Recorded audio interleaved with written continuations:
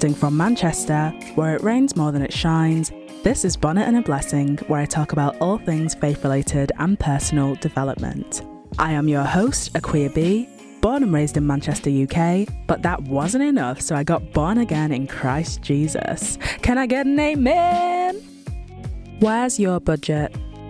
Hi guys, and welcome back to another episode of Bonnet and a Blessing with your host, Akua B. So before I get into today's episode, I just want to preface with a general announcement of sorts, that as I'm figuring out how best to develop this podcast, I've decided not to categorise these episodes into series. I believe that there's so much to talk about, and while I will still have titles for each episode going forward, there will no longer be series. The upside of this is that I can much further delve into the topics that have cropped up in the Saved and Prosperity series so far, and really bring detail and life to the podcast as I discuss what has been on my heart.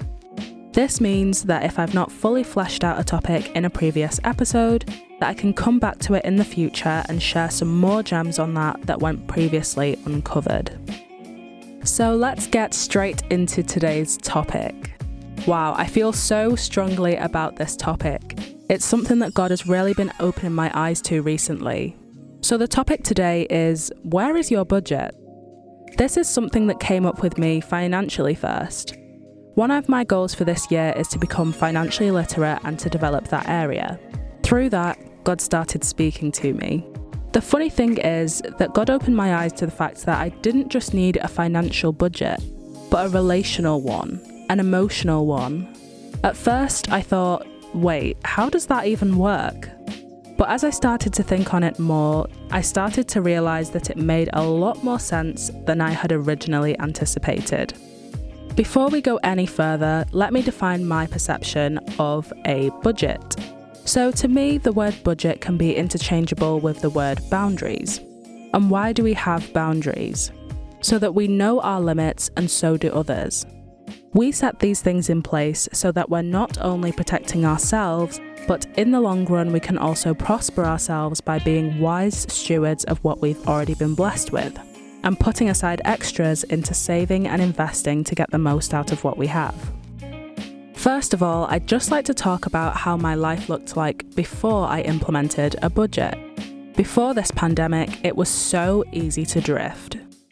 There was already an implemented structure in my life, which was university. That was at the centre of my day. What I planned my study around, what I planned my social time around, and what I planned my meal times around, etc., etc. For you, this may be your work life or maybe your partner's schedule. As soon as the pandemic hit and university was no longer in the equation, I suddenly felt displaced. My whole day was up in the air, and I had all the time in the world but no budget prepared for that time. And of course, we can't foretell a pandemic, but there was something about those first few weeks of adjustment where I would go from doing a lot 1 minute to then sometimes doing a lot of nothing, which I'm sure a lot of you can relate to. It seems like a dream to stay at home all day, with no worry in the world and no school to think about or responsibilities, but it quickly gets sickly once you realise that there's nothing savoury in the candy shop to offset your sugar overload. When I had enough of doing a lot of nothing after my exams had finished, I started to get to work. And that is when I decided that I needed a budget. Okay, so from that, let's talk about what implementing a healthy budget actually looks like and the pros and cons of doing so. Right off the bat, I started laying out expectations for myself. What do you want, and how will you achieve that? It's a work in progress as any budget, but it helped me clear up some things that I hadn't even communicated with myself for the first time. This allowed me to be able to allocate certain amounts of time and energy to different things. So for example, I wanted to become more financially literate. So in order for that dream to become a reality, I then had to budget in time to learn from people that already are, such as Dave Ramsey, and take the time to apply their methodology to my circumstance. All in all, the positives of budgeting are endless. The only con is that you're actually going to have to put in the work and stick to it. You can't keep the bad habits from before, otherwise, what's the point?